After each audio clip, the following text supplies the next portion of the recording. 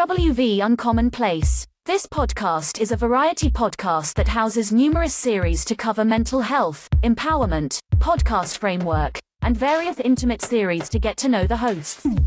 Along with occasional movies reviews and dives in pop culture with our event podcast episodes.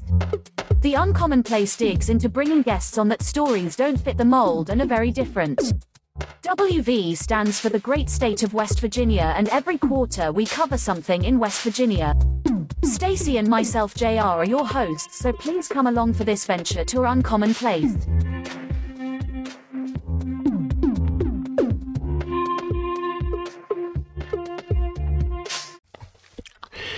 Welcome to West Virginia Uncommon Place. I'm JR, your host, and this is another quick little tidbit. We're going to talk a little bit about Black history in West Virginia. And we're going to talk about John Robert Clifford.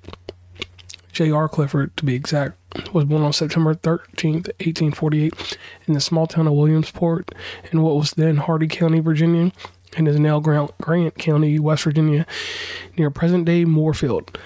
Clifford's parents, Isaac and Mary Clifford, were free blacks who lived in the region for several generations.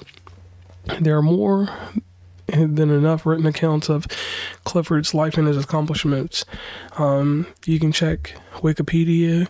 There's a thesis biography by Dr. Connie Rice.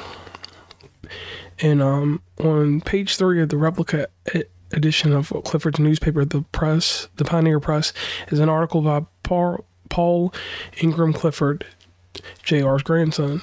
There's also a video lecture about Clifford's life and other information that you can look to find out about him. So I'm going to use this summary that is on a project of Friends of Blackwater, the J.R. Clifford project. I'm going to read a little excerpt from that.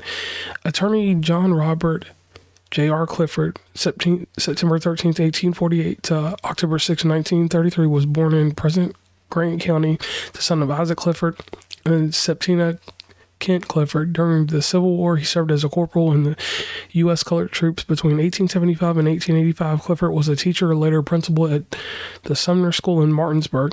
In 1882, he founded, edited, and published the Pioneer Press, West Virginia's first African-American newspaper. In 1887, Clifford became the first African-American admitted to practice law before the West Virginia Supreme Court of Appeals. He was one of the first lawyers in the nation to challenge segregated schools. In Kerry Williams versus the Board of Education of Fairfax District, he successfully argued that discrimination against people because of color alone as to privileges, immunities, and equal protection of law is unconstitutional. The case originated in Tucker County. Clifford won in the local court, and the Williams decision was affirmed November 16, 1898, in a landmark ruling by the state Supreme Court, with Justice Marmaduke Dent writing for the court majority.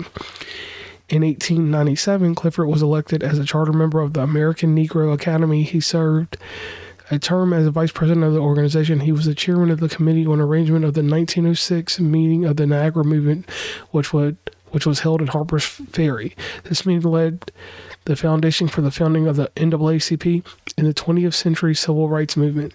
Still practicing law until his death at age 85, he was the most senior lawyer active in West Virginia. Clifford was buried at Mount Hope Cemetery in Berkeley County, and in 1954, the Civil War veterans' remains were moved to Arlington National Cemetery. Now, the reason that I covered him, not because of his namesake, but just the simple fact that much history right there, it's a wealth of history in West Virginia when it comes to the civil rights and everything that happened. And it baffles me, once again, that this simple education is not known. I did not know this until I started on this research for doing these Black history moments or history in West Virginia. So like I said before, just learning this much, and you can go on and you can Google and find out more and more about Mr. Clifford. It's amazing that all these accomplishments happened once again, and it was one of these things that was just not noted, or just not very well issued to people in the state of West Virginia, or just in Black history in general. Because like I said, today in 2022, I'm telling you this and I'm just learning this as we speak. Well, I researched it, but you get what I mean.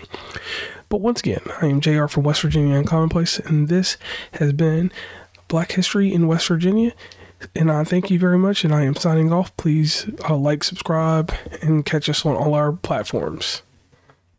Please follow WV Uncommonplace on Instagram, Tumblr, Twitter, TikTok, where we have some great content, Facebook, LinkedIn.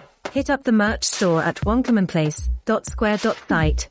Join the email list from the website, and rate, subscribe, and give feedback from your favorite podcatcher. And lastly, thanks for listening, and tune into the next episode.